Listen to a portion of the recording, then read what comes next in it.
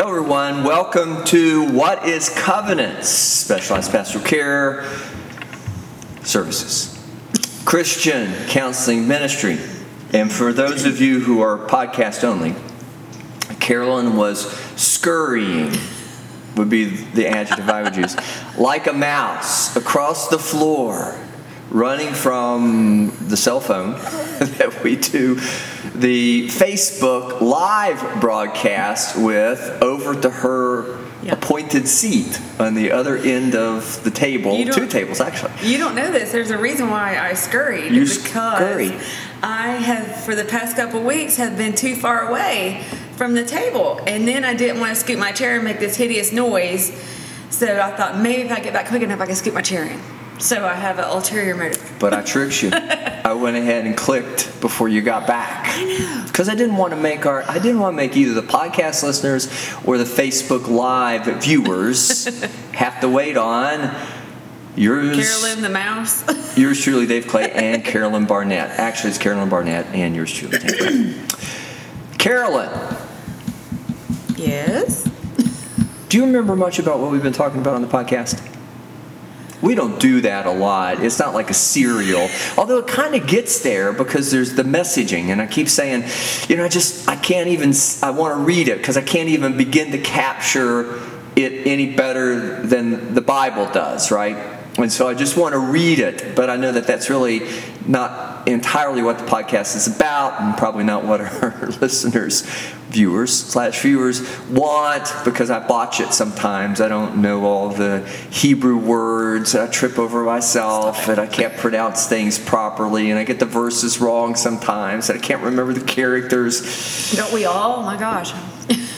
But I try. Yeah. But do you recall much about what we've been into? It seems like we've been doing a series.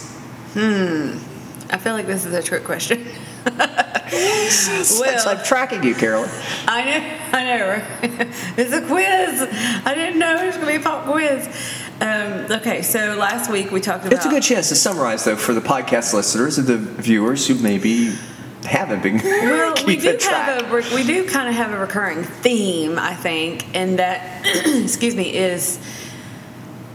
how do I sum that up? But we always bring it back to different scriptures. We read different circumstances, but it seems to come back to what is real, what is actually happening, and then how do we actually respond to it, and then where do we go from here? How do we flesh that out? There's a lot of talk of, like, when we talked about in the I even brought that up in the Old Testament, the blood on the doorposts and things, this death angel, but what had to happen, and then what we need to do. I feel like we take God's principles and then, we make it very relevant. And I hope our listeners get that, because without it being relevant to our lives now, then it's just like a bunch of stories, which we know it's not. But I feel like that we have a theme of redemption and forgiveness and striving towards that agape love to be more like Jesus, and integrity. I'm not sure where you're going with that, but... No, that all sounds quite appropriate, and not only relevant, but relatable. Mm-hmm.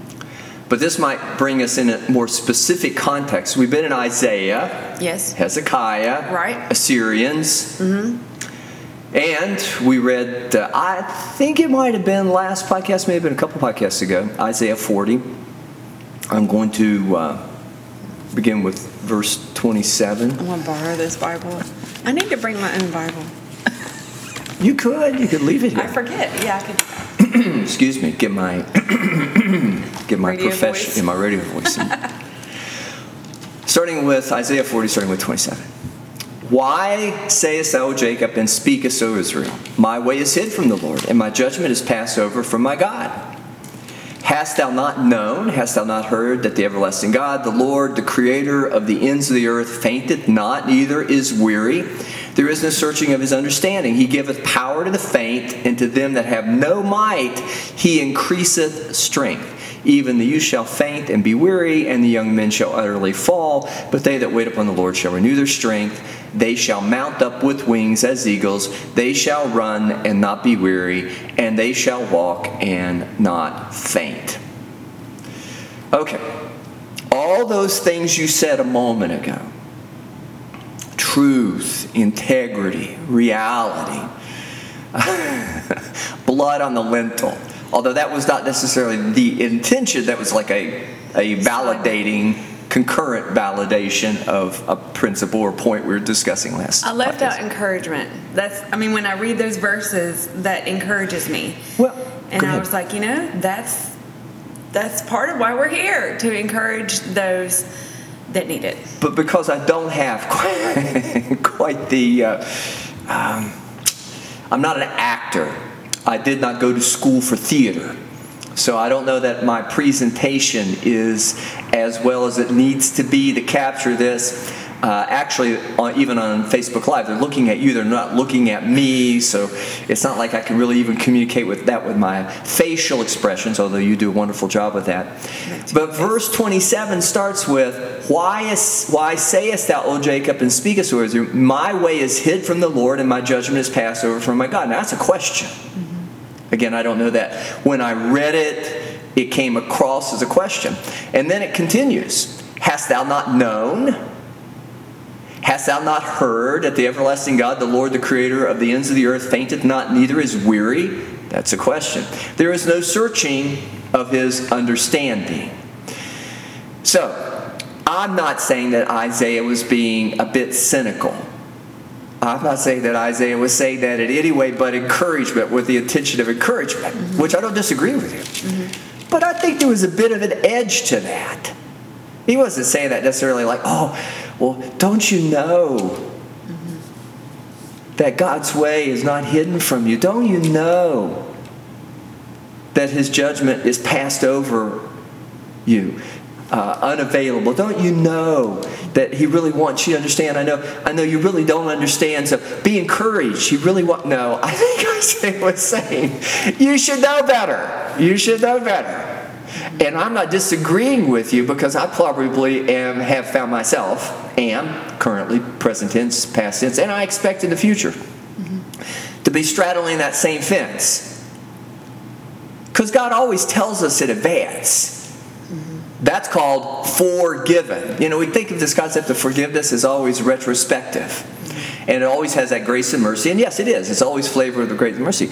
But forgiven is to be told in advance. It's never a setup. It's never been a setup. God has never set anybody up to fail. He's never set anybody up to get into trouble. Right. He's never set anybody up to fall prey to the devil. He's never set anybody up to fall into the snare and the trap, the pit. He doesn't want anybody to go to hell. Right.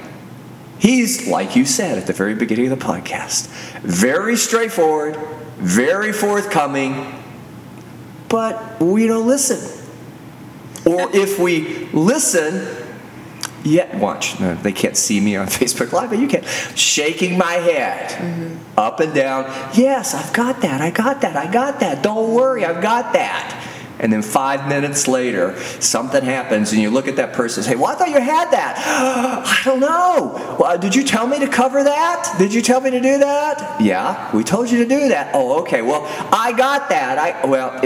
Some of it's denial. Some of it's just negligence. I think all of it's selfishness. It's the pride of life, which again is what we were speaking to over the past few podcasts that set you up for a struggle and difficulty.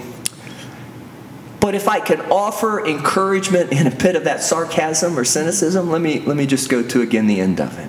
Even the youths shall faint, starting with verse 30, Isaiah 40, and be weary, and the young men shall utterly fall. But they that wait upon the Lord shall renew their strength. They shall mount up with wings as eagles. They shall run and not be weary. They shall walk and not faint. That's the word of the Lord. Right. Now here's my question to you.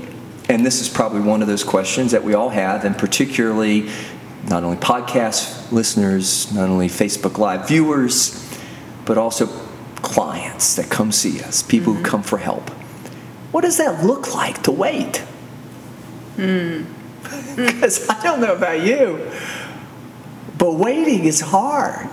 I am not a patient person by nature. I want it done.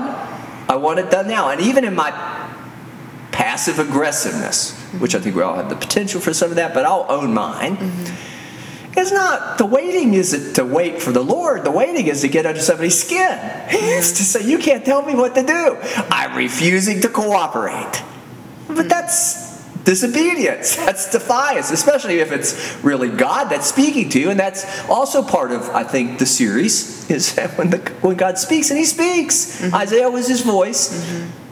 But you got to listen. We talked about that last podcast. Do you remember when we talked about with little Samuel and Eli? Yes. But you've got to listen. But when he says something, and I think this passage I just got through reading, he means it. Wait. But what does it look like? And where do you find the strength and the power to wait? Especially since it may not be pretty. It has to come from the Holy Spirit, because I don't know that we can completely do it on our own, lest we not be able to boast on his power and say we did it on our own.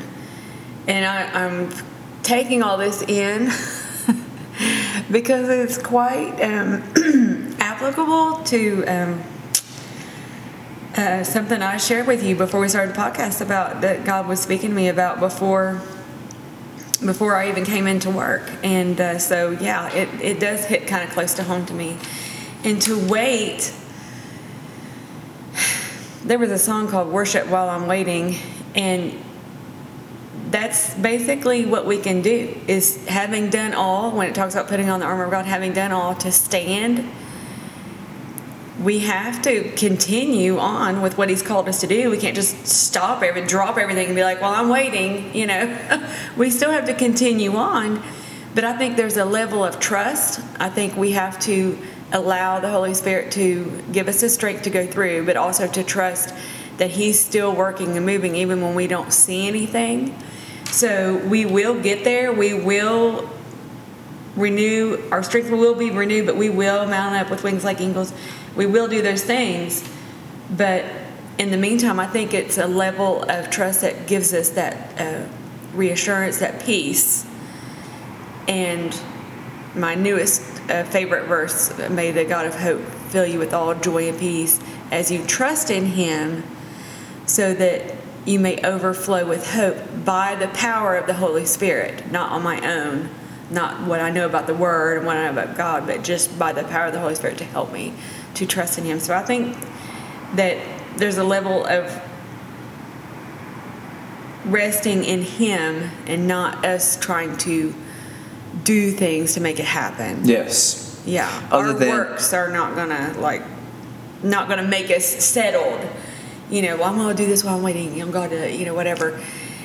I don't think that it's going to give us truly, that satisfaction of knowing he's working. I think it's going to be a level of resting in his word, his promise. And as much James would say, faith without works is dead. We know that there's an element of works, but the works is always under the direction or at the leading or insistence of the Holy Spirit. Right. And therein is our obedience. Mm-hmm. And we're part of the creativity. I believe that God gave us a brain and a mind, mm-hmm. and he inspires us, and we're putting things together, and we're dealing and contending in a material sort of way with all sorts of problems and difficulties, not out of the flesh, but that's an instrument of the Holy Spirit. Mm-hmm. God uses this, the body, as a vessel mm-hmm. to further his kingdom. Mm-hmm. But I'm going to go to Galatians 5. I'm going to read way too much, I'm sure. But it's all these things that you've been saying. It's beginning with verse 1.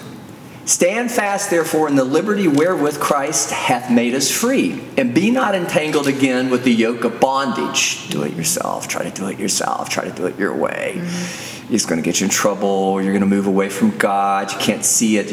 I can't search all of the passage I read from Isaiah. You don't know the mind of God entirely. You just know what he's able to tell you. But he'll tell you. He'll forgive that in advance. Behold, I, Paul, say unto you that if you be circumcised, Christ profit you nothing. For I testify again to every man that is circumcised that he is a debtor to the whole law. Christ has become of no effect unto you. Whosoever of you are justified by the law, you are fallen from grace. You can't do it out of yourself. Right. Now, that was an evidence of holiness. It was an outward sign. It was an emoji in the day, right? They were circumcised. It let people know, it let them know that they were identifying with God in that sort of way. But that wasn't what saved them. And they had to know what it was to be that so that they could be in the best position when God did tell them what to do. They wouldn't have to sit there, well, let me think about that. What is that? That's confusing. To me, you're telling me life comes from death because there's resurrection power in Jesus Christ. Wait a minute. That doesn't make any sense. Right. Christ has become no effect to you. Whosoever of you are justified by the law, you are fallen from grace. For we through the Spirit wait for the hope of righteousness, what is right and true, which you said earlier at the beginning of the podcast. By faith, which is encouragement or courage. For in Jesus Christ neither circumcision availeth anything nor uncircumcision, but faith which worketh by love. Courage, have courage, believe. That's your faith. If you have courage, you're going to do it. You're going to step out in the promise. But trust that the love of God is going to be there. And that forgiveness, I said earlier, is not only a material dimension of telling you, informing you, instructing you. You're not in the dark with God. If anything keeps you in the dark, it's your own denial. You don't want, you don't want to see it. Yeah. Or your incapacity. Humans can't comprehend the mind of God. God translates whatever. I don't think they're thoughts. But he puts that communication into thoughts and then words so that he might speak to us. And then even with the Holy Spirit, the highest form of communication and language. 7. You did run well. Who did hinder you that you should not obey the truth? This persuasion come not of him that calleth you a little leaven, leaveneth the whole whole lump. I have confidence in you through the Lord that ye will be none otherwise minded. But he that troubleth you shall bear his judgment, whosoever he be. And I, brethren, if I yet preach circumcision, why do I yet suffer persecution? Then the offense of the cross has ceased. I would they were even cut off which trouble you. Again, these are the things that come against you. These are the people that don't practice. These are the folks that aren't as mature. These are the folks that have not come to Christ, mature being bodily. But if you've not come to Christ, then you're not even mature in Christ. Right. And I'm not saying that Paul's saying that the Hebrew people as a whole, but isn't that really what it was? The Hebrew people as a whole until Jesus came were immature. They knew, and in bodily form, I think they were probably about as high ordered or as mature as it could be, but it was Christ that had to come to bring the Holy Spirit again in such a dimension that they could operate not only in the highest order of things material, physically, emotionally, psychologically, and they were having a struggle with that, but at the same time or in concurrence with that, then the Holy Spirit would give them the power to truly actualize all of that by connecting them in such a way with God again, or reconnecting them in such a way with God that they could operate out of that totally, but it wasn't of themselves. When I say totally, it was letting go of those former things and pressing on to the mark of the highest calling. I got a little further, if you can bear with me, can't you? Yeah, I can. Okay. For brethren, you have been called unto liberty, which that is the freedom I just described. Only use not liberty for an occasion to the flesh. Don't take that as in permission to do what you want. It's not what that's about. But by love, serve one another, which is really service unto God. That's the royal law. For all the law is fulfilled in one word, even in this, thou shalt love thy neighbor as thyself. But if you bite and devour one another, take heed that ye be not consumed one of another. You can't go killing people. Now, there's a lot of lesser ways to kill a person rather than take their life in an immediate, imminent sort of way. But you don't wear people out. You don't wear people down. You don't do that passive-aggressive thing that I mentioned or confessed earlier. This I say then, 16, walk in the Spirit, and ye shall not fulfill the lust of the flesh. For the flesh lusteth against the Spirit, and the Spirit against the flesh. And these are contrary the one to the other, so that ye cannot do the things that you would, which hopefully is what God wants you to be and do in the highest order, which is Jesus Christ, Right. the example. But if you be led of the Spirit, you are not under the law. Now the works of the flesh are manifest, which are these: adultery, fornication, uncleanness, lasciviousness, idolatry, witchcraft, hatred, variance, emulations, wrath, strife, seditions, heresies, envyings, murders. He's not going to leave anything out that he can think of. Drunkenness, revelings, and such like. Nobody has an excuse now for, well, you didn't say that. Right. Of the which I tell you before, as I have also told you in time past, that they which do these things shall not inherit the kingdom of God. But here we go. But the fruit of the Spirit is love, joy, peace, long-suffering, gentleness, goodness, faith, meekness, temperance. Against such there is no law. And they that are crucified, or Christ, have crucified the flesh with the affections and lusts. If we live in the Spirit, let us also walk in the Spirit. Let us not be desirous of vainglory, provoking one another, envying one another. You've been holding it in, Carolyn, so thank you. That's a lot. Yeah, thank you for allowing me to. But it's complete. Good. I have to give that in a complete sort of way, because you would not have understood the fruit of the Spirit, except that you would also have understood the fruit of the flesh, which is what the Apostle Paul was speaking to. But when we talk about waiting upon the Lord, and then these are all the attributes of the Holy Spirit, and we're to walk after the Holy Spirit, not after the flesh, I'm going to ask that question again. What does that relatable and relevant? What does that look like?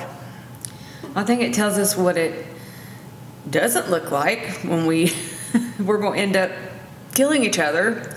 Verse 15, you bite and devour one another. I mean, we know what it's going to look like if we don't wait on the Lord. So it's not going to be pretty. It's going to be ugly. So waiting on the Lord. I think that since it's by the power of the Holy Spirit, I don't know that we can say for each individual situation what that's going to specifically look like, because I feel like that the Holy Spirit knows He knows what we need before we ask it. So for each person, that may look a little bit different because the Holy Spirit's personalized to us, right? So He knows what we need. But I mean, I don't want to say a basic, like Jesus answer, because, in Sunday school, whatever the question is, answers Jesus, is it's going to look like love, and it's going to look like peace and the fruit of the Spirit. I mean, that's what we end on. That's where we go.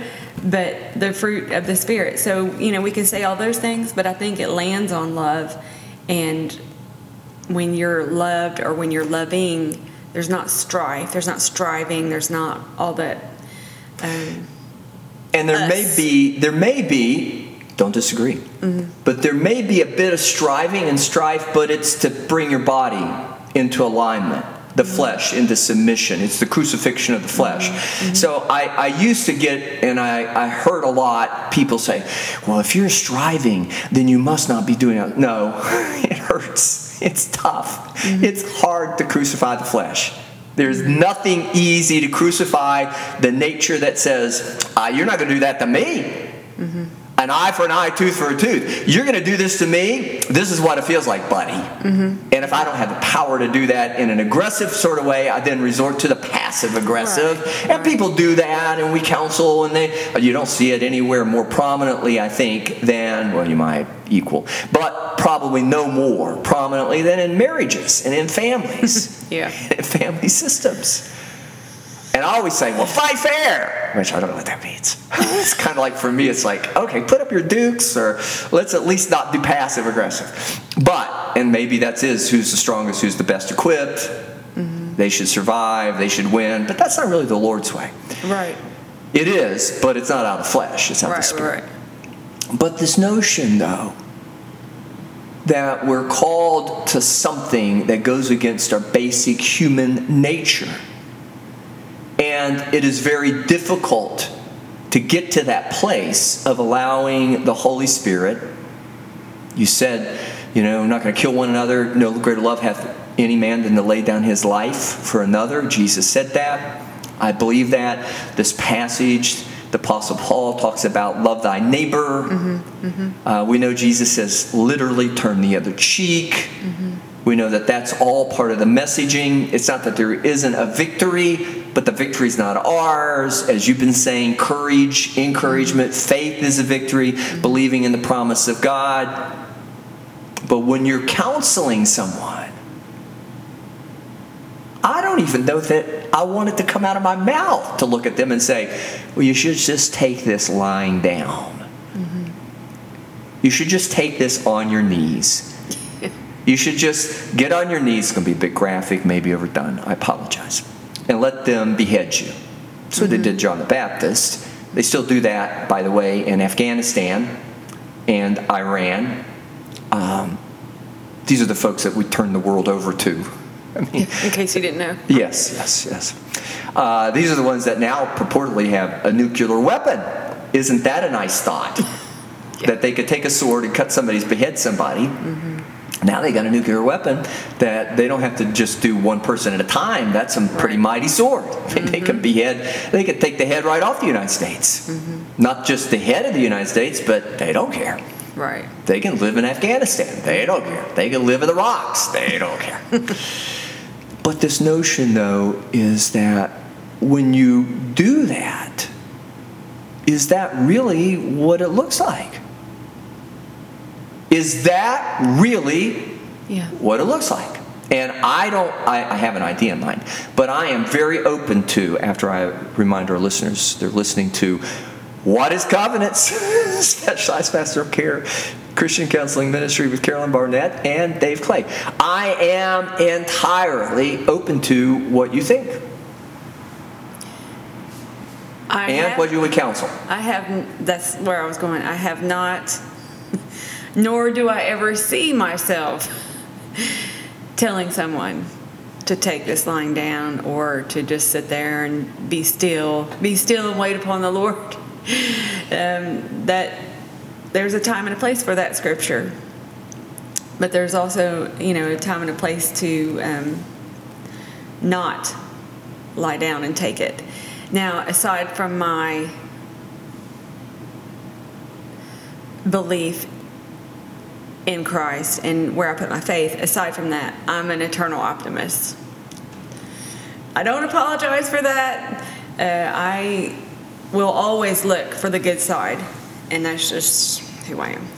So, yeah, and I can be annoying like that because then I'm like, but where's the sunshine? And it is when you're in the dark. It is. Sometimes you just have to say, well, this is horrible. And when I counsel people, I don't diminish their hurt or their pain. Don't invalidate. Their feelings, their thoughts. Absolutely not. The struggle. I had a person the other entering day into their suffering that went through a lot of trauma and suffering, and even while I took my girls group from church camping this weekend, and so I lost a lot of rest during the weekend. I heard some trauma, and I asked the person, did you ever get any professional help for that? We can't just pretend like this didn't happen, or I'm okay. I've dealt with, and my client the other day, well, that was 22 years ago, and so it doesn't matter. That hurt and pain is still fresh. When you start crying the minute you talk about that, it's still there, and we still have to deal with it. So I would never diminish or invalidate someone's hurt and pain. So when I say I'm an optimist, that does not mean that when you come in, I'm going to, invalidate, not listen to your story and just, hand you roses and say it's all going to be okay. That's not what the word says. It is going to be okay. But even, I just read that the other day, Jesus wept. Jesus had emotions. He had compassion. And so let's go through it together. Let's let the Holy Spirit lead us. Let's get up. If you felt like you've fallen down, let's get up and let's continue walking together, because to I was looking in verse 13. For an occasion to the flesh, and we're talking about the liberty, but by love serve one another, for all the law is fulfilled in one word, even in this, thou shalt love thy neighbor as thyself. So, going back to what that looks like, we're waiting, but I also feel like I just can't get off that one thing about that it's going to land on love, and that's going to look different, right? And what it takes to get to love, and that's the striving part. Yeah. It's not easy. I mean, there's all of this. It has to be by the power of the Holy Spirit. And it is going to cost. There's going to be a consequence in a physical dimension. It's not a price that we pay entirely, although we, as entering into Jesus' suffering, worthily so, taking communion. Yeah. We're going to go through that, right. but the notion is some changes. The notion, though, of that would be that those stages, whatever that is, whatever is the lead up to that point of they that wait upon the Lord, is going to really look like earthquake, wind, and fire again for Elijah. It's going to be struggle. It's going to be strife. It doesn't have to be strife against somebody else, but if somebody else is there with you, they should at least be willing to say, I can tell you're upset right now. Right. I can tell, as a counselor, or as just a fellow Christian, I can tell this is really upsetting you, and I get it. There's a part of me that would want to do all of those things. And I'm not the one to tell you not to or to. Only God can tell you that, because I don't want to, one, be a hypocrite, and I don't want to pretend like I've got God's mind in this situation, because there are certainly times that God has empowered individuals to fight. But when Hezekiah was facing the Assyrians, and Isaiah was doing all this preaching, all this foretelling, all this prophecy, all this forgiving of godly instruction. He was the voice of God. He was literally, if you read 50, 51, 52, it's all God talk. I mean, it's hard to tell what Isaiah's saying and what God's saying as you read that. I'd love to read it, but we don't have time. Right. But I want to encourage our listeners and our viewers, read it. It's really important to the point I'm trying to make. But when he talks to Hezekiah, yes, there was a bit of a reprieve, but it wasn't over, because the people hadn't changed their heart. They needed further growth. They needed further maturity. They needed further sanctification. They were not at the point of love thy neighbor. They were not at the point to realize if everybody doesn't practice this, then people are going to be crucified. Right. But that's marriage. That's what it's very difficult.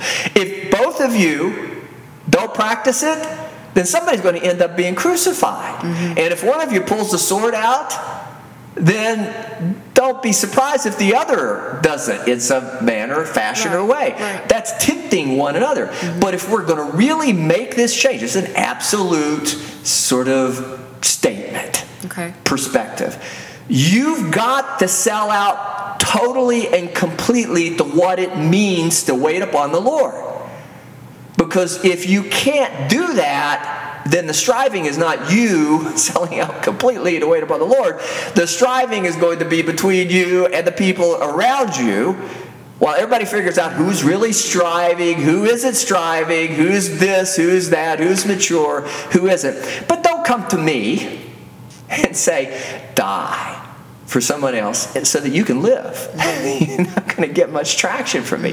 I still might do it because it's the right thing to do. But I'm going to let you know you're a hypocrite. You are being a hypocrite. Not you, but that person's being a hypocrite. But unless everybody, we were talking before we began the podcast, not everybody is at that agape love stuff. Don't expect people who are still in eros love. I think those are stages: eros, philia, agape love. They don't even have a friendship thing going yet. They're not even mature enough to conduct friendship. They're still very selfish, self-centered. They're arrested development psychologically, emotionally, physically. They don't know the word. They're newborn Christians. They love the love. Right? That's what we read. They love the idea of the love. And that's who Paul's talking to. In the passage I read, a new church, a group of people who really didn't know. They just knew the love of God as manifest through Paul as the word would then be brought, and Jesus. But many of them had never met Jesus. They were just hearing this through Paul. And were beginning to understand, wait a minute, maybe he's got a point here. If I don't stop throwing rocks at my brother, or if I don't stop doing the things that provoke people to throw rocks at each other, then I'm probably not going to ever really get a chance to have good friendship, because at least that's reciprocity. I want agape love. Right.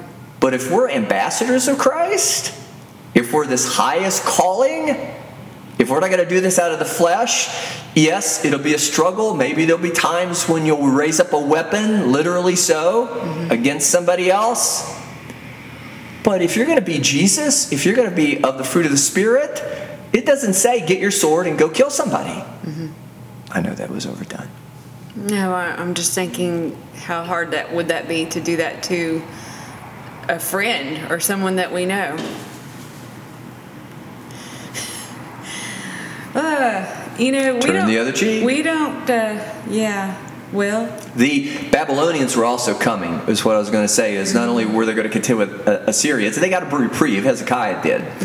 But the Babylonians were coming because there was work to be done. There was still sanctification to be accomplished. And then when you were talking, I was thinking that, he said they hadn't, or you said they hadn't got to that, agape love, and it's like they're on this journey to that. But God's purpose in us, I mean, how is it that He's moving us and changing us and trying to achieve something to bring Him glory, but His purposes, lest we follow Him?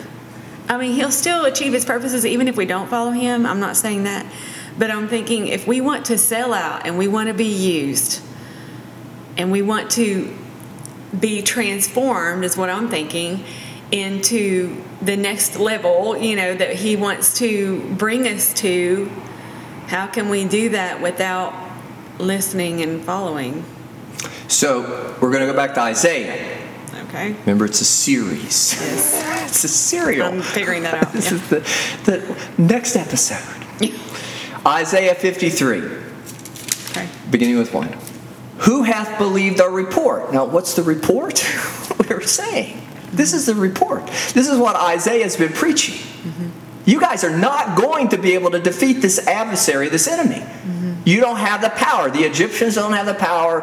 It's not going to happen. And these are heathen. These are the Babylonians, land of Chaldeans. They should have known a bit better. There was a better relationship. But it was them, right, that otherwise, as with the final kind of exile, that was all then at that point were Daniel, and we know how that turned out. So they had a little bit of an awareness. But, where was it? I mean, certainly it wasn't there. Very weak and immature. Yeah. Yes, Nebuchadnezzar, he turned into an animal. Where was it when he was wandering around as an animal? So who hath believed our report, and to whom is the arm of the Lord revealed? This, Carolyn, what we're preaching, is the arm of the Lord. The fruit of the Spirit is the arm of the Lord. God's strength is to forgive. God's plan was all of us operate in this agape love, but flesh, pride, ego, somebody hurting somebody, the devil pointing out, oh, you're going to die, which we all are. I mean, we're all going to go through losses. Right. And there's going to be some people who are going to, unfortunately, in their immaturity, because we aren't born mature. We are in spirit. I mean, we certainly have the capability and innocence of understanding the love of God and that agape love. Help her find the agape love of a child, a mom for a child. But it doesn't take long until all that selfishness in a child starts to manifest itself as all the humanity, as all the ego, as all the identity, as all the carnal soul begins to really take shape and form. It doesn't take long. Right. So to get back to that place, if that is the place we want to get back to, I know we're born into original sin. All have all have sinned and fallen short of the glory of God. I understand that. We need Jesus. We need salvation in Christ. But it may be a lifetime pursuit of not only carnal, bodily maturation, but it is accepting Jesus as Lord and Savior, and then spiritual redemption, salvation. But when you do that, what you're supposed to look like is Jesus. When you do that, you receive the agape love. God forgives that. He does that so that we can then have some cred, some resource to forgive others. Right. There's a Right. virtue in that. It's not like he says, well, you just keep giving and giving and giving. You can't outgive God. I mean, that's really the messaging, I think, when it comes to the love aspect. Here we go. I got to read this. For he shall grow up before him as a tender plant, and as a root out of dry ground. He hath no form nor comeliness, and when we shall see him, there is no beauty. We don't like it, what we're about to see. But this is Isaiah. This is, thus saith the Lord. This is really the prophecy of the Christ to come. This is what it's going to be about, folks. You're immature still right now, but this is what all of that sanctification, all of that growing, all this forgiving that God has given you, all this grace and mercy He's showing you, all that He's taught you, Hebrew people, this is what it's coming to. He hath no form nor comeliness, and when we shall see him, there is no beauty that we should desire him. Nobody wants to be that way, not in the flesh. Oh, but wait. But wait, Verse there's more. 3. There's more. He is despised and rejected of men, a man of sorrows and acquainted with grief. Why? Because he's bearing the grief, all of that process that goes into grief, all of those things that go with loss, all of those things that go with the carnality, the mortality aspect of that, all the things that are part of growing and maturing, all those things that are part of growing and maturing, being sanctified in the Holy Spirit, all of those things are becoming as Christ-like, as humanly possible, not of ourselves, in ourselves, but of Christ in us. And that gets back to Galatians and the Apostle Paul. That's grief. That's the process. That's the striving. The stages of grief is the striving. And we hid, as it were, our faces from him. Who wants to look at that? And then the shame that goes with this is Adam and Eve stuff. Well, now I see it for what it is, but yeah, Paul would even say, through a glass darkly, because I can't bear it. If I come to face with this, It's too much. yeah, because I'm not it. And rightly so. Righteous, Right. I am not it. I know that. He was despised, and we hid our faces from him. He was despised, and we esteemed him not. Surely he hath borne our griefs and carried our sorrows. Yet we did esteem him stricken, smitten of God, and afflicted. Well, God must not love you because he wouldn't do that to you. And if you claim you're the Christ and you're God's son, I know for a fact that's not what we do with our kids. Who's going to put our kids? Right. Who's going to take their child and put them in this position? But he was wounded for our transgressions, which we're discussing, which we're highlighting, which we're exampling, which we're trying to give example to. He was bruised for our iniquities. What is our iniquity? It's the pride. It's all that stuff that Isaiah was preaching to Hezekiah that set them up for this. They weren't listening to God. They weren't growing and maturing. This is the consequence. They were going the wrong direction. But he was wounded for our transgressions, he was bruised for our iniquities. The chastisement of our peace was upon him. If there was any peace, it's because we murdered somebody. Old Testament, if there was any peace, it's because they killed an animal. That's like, I don't know, what do you call that psychologically? It's not projection, it's not, what is that? Where you're kind of taking that out on somebody else.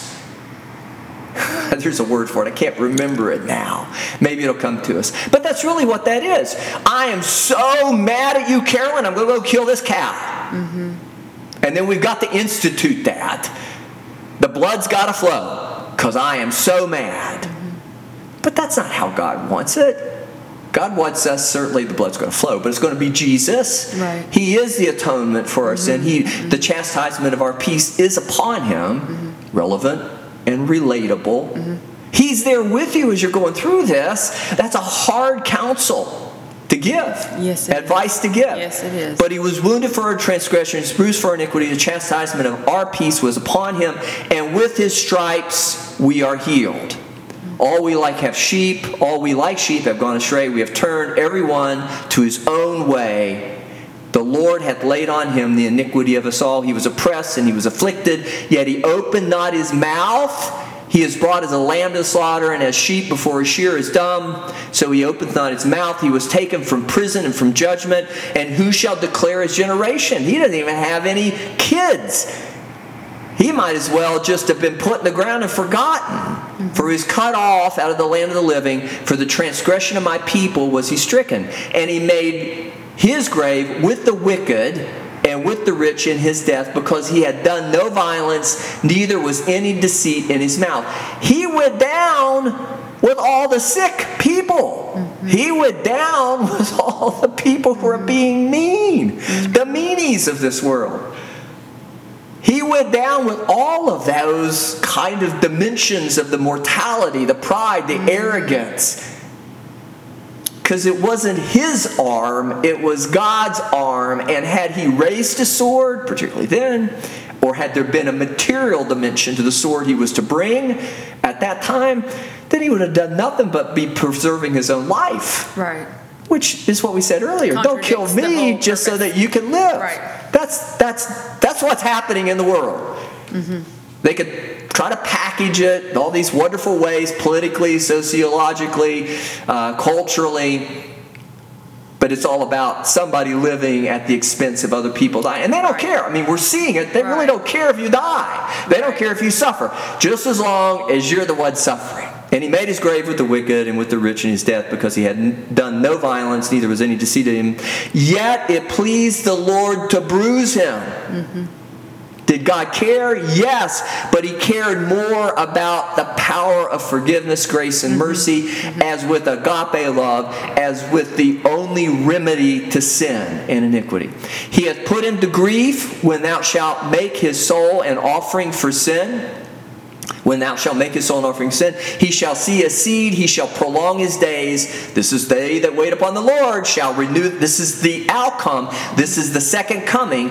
This is the heaven on earth. This is that redemption. This is that first installment of it now. But when Jesus comes again, and then the new Jerusalem, this is what they that wait upon the Lord shall renew their strength. It's not necessarily prophetic in the sense of, I don't know that Isaiah was talking about a new Jerusalem like John the Revelator, but it's the same principle. It's forgiveness. Yet it pleased the Lord to bruise him. I read that. He shall prolong his days, and the pleasure of the Lord shall prosper in his hand. He shall see of the travail of his soul, and shall be satisfied by his knowledge. Shall my righteous servant justify many, for he shall bear their iniquities. Therefore will I divide a portion with the great, and he shall divide the spoil with the strong, because he hath poured out his soul unto death, and he was numbered with the transgressors, and he bare the sin of many, and made intercession for the transgressors. I had to read all that. Did that as dramatically and profoundly as I could, with emphasis, because this is it. This is what this is what the fruit of the Spirit looks like in flesh. Now you want to go hide? I do. I want to crawl under the table. I want to confess. I don't want to be a hypocrite, because if I say that and I mean that, and I don't do that, even if it's not that I could do that perfectly, if I don't lead with that, if I'm not waiting upon the Lord, if I don't believe his promises unto me, the plan, the report, he's told me in advance, I'm taking it on myself, I'm a hypocrite. I'm just a hypocrite. So what do you say to the person that says, I'm learning this, I'm trying to understand what you're saying, David, so, maybe I believe what you're saying, but I don't always feel that way. Then I become Christ. Allow the Holy Spirit to bring that. I call upon the Holy Spirit, because that's why the Holy Spirit's here. God gave us his Spirit, but Jesus brought back to us the Holy Spirit in a dimension that otherwise he not only comforts us, but he leads us in knowledge and understanding, in wisdom. But the comfort part is all I can do. I'm Elihu. I am not Jesus. I am Elihu. But I know enough, if I were to be Jesus, or even as Elihu, this is what Jesus did. He brings you into the presence of the Lord. And then you get to ask God those questions. Like that man when Jesus healed his son, and he said, because he asked him if you can, and Jesus was like, if I can. And then, it was a question of faith, and he said, well, I believe, just help my unbelief. Yes. So, I sometimes when people come in, we can't expect everybody to be on the same level, so we have to meet them where they are. Yes. And that's not to say that we're some high level and we've arrived. No, we're going through the same life that you are. We're in the same world. We're dealing with the same things.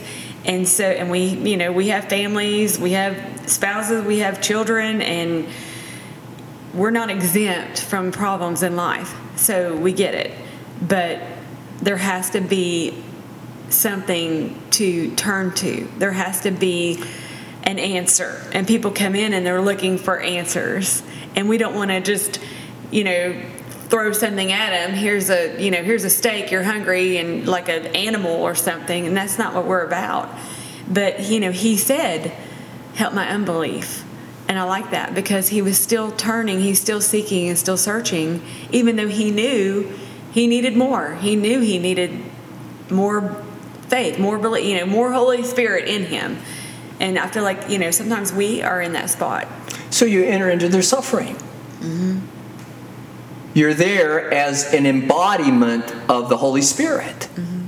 Not because, again, the Holy Spirit needs you to be there. God needs you to be there Right. as an embodiment because there's Jesus. Right. But that's really what Jesus said. You're now my body. Mm-hmm.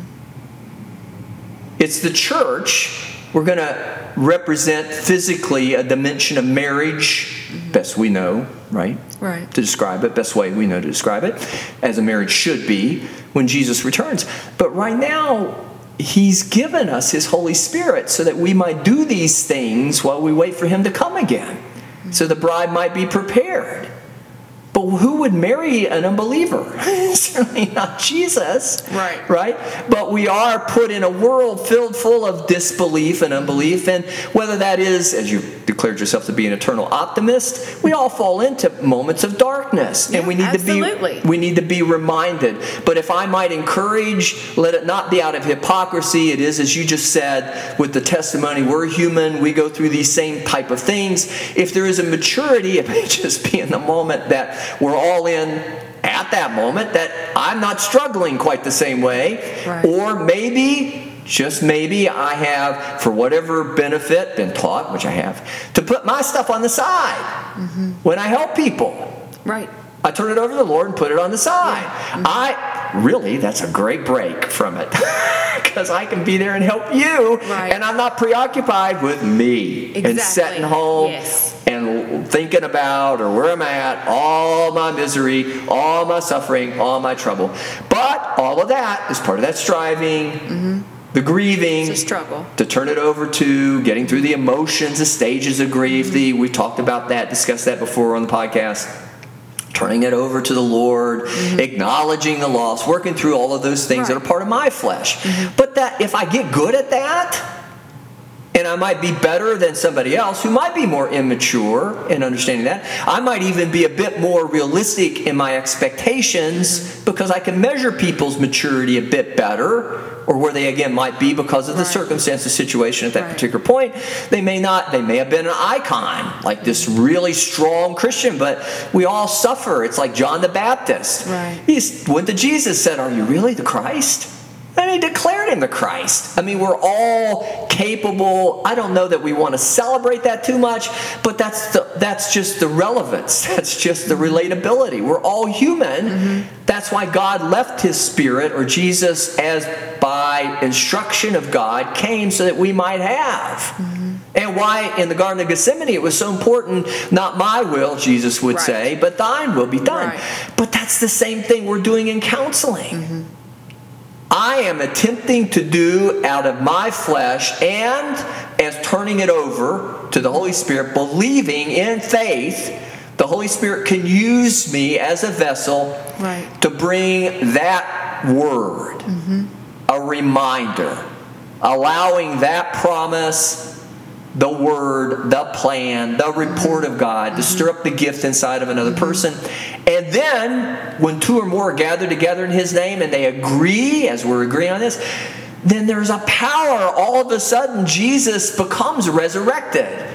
Is he like there in physical manifestation? I don't know that I would say that, but I certainly feel his presence and spiritual. Right. But he is there in physical manifestation because the two of us come together as one. Now I've become to manifest the Christ. And then we just add to that and add to that and add to that until the day he comes again, a second time. You do this in your marriage, and don't be surprised if Jesus doesn't show up. The two of you are going to be operating out of agape love, which doesn't mean everything's dismissed or that you can't call people out or they're not challenged to grow or that there may not be conflict or disagreement. You just don't get the permission to kill somebody just so that you might live. That's not the Bible. Oh, it's on you, Carolyn. You die. Or you tell your client, well, you need to go kill them first. Go file for divorce now. Go get an attorney. Get everything lined up because they've already departed. And they're an unbeliever and you're not bound to it any longer. And there's some truth to that. 1 Corinthians, I think it's 8. But it's not necessarily word of Our God. go-to advice, yeah. Yes, absolutely. And I could have very well said that with someone recently. But that's not at all where I went with it, even though I could have. But that's not where God wants us to go. You know, that striving, that ever-growing. Okay, so this illustration just came to me because I asked somebody about, getting closer to the Lord. Somebody challenged me on that. And they said, well, you don't get closer to the Lord. You can't get any closer because he's inside of you. The Holy Spirit lives in you. How do you get any closer? So I pondered that and I was like, what does that mean? So I asked my pastor about it, and he said, well, you get married, and he asked me how long I've been married, and he told him in so many years, and he was like, are you more married now than you were then? And I said, no. And he's like, but you're a lot closer. I said, yeah. So I think that's kind of where we have to go with it. It's not a matter of like, I don't strive to be more married. I don't go out and, relive a wedding or whatever, but we're definitely closer. So my relationship with the Lord, that's what, I feel like there's the striving, and sometimes people are striving in the wrong direction. And by the power of the Holy Spirit, we have to help guide them to where we think the Holy Spirit's leading, which is not striving in that sense. They don't save themselves, and we don't save them. Right. But we do know who does. But they're trying, like the circumcision, we're doing, and so part of me somebody said that one time, what if that was all you ever knew? And they were pointing it towards us today. What if that's all you ever knew? And then somebody came in and said something crazy, like there's a man, Jesus, and he's, none of this matters what we've been doing. Would we just, okay, or would we be like them? I had to stop and think about that, because I feel like maybe we would have been a little bit like them. No, sure. If that's all you ever knew, and then somebody just comes in and tells you upside down something completely different, and even if you're supposed to just accept it. Even if you know, you have to still see tangible evidence and a continued reminder of it. And that is really what is all about in counseling people. We just keep reminding them, especially as they know, and those that don't know, we try to inform them. So, we can't save them. Only Jesus can. We direct them to Christ. But this, for all believers out there, podcasts, Facebook Live, this is really what we're called to. Don't worry about being a hypocrite, because we all struggle. But God measures, thankfully, by our desire, intent of the heart as we grow closer to Him. Right. Carolyn, how do folks get a hold of us should they want to? Yes, we hope you want to. We want to hear from you. We'd love to hear from you. The easiest way is to give us a call, 304-528-9220. And whatever you would like to call, we've had some interesting, I was thinking about our interesting caller, that message that one time. Do you remember that? Yes. So we welcome all feedback. So, whatever that looks like, but we would love to hear from you. And you can email us if you'd rather not call, covenants.llc1.com. You can go online, covenantsonline.com, or follow us on Facebook under Covenants. Covenants.llc1 at yahoo.com. And, I got of course, they can get up really early on Monday mornings to see us Facebook Live. They can get the podcast as well as the Facebook Live recording on our Facebook page. Yes. Or they can just join us again for the next podcast when it drops. And it always drops on Monday. Until then, Carolyn, what do we tell them? Be blessed. Yes. And come back again and join us for What is Covenants? Specialized Pastoral Care Services, Christian Counseling Ministry with Carolyn Barnett and Dave Clay. Thanks.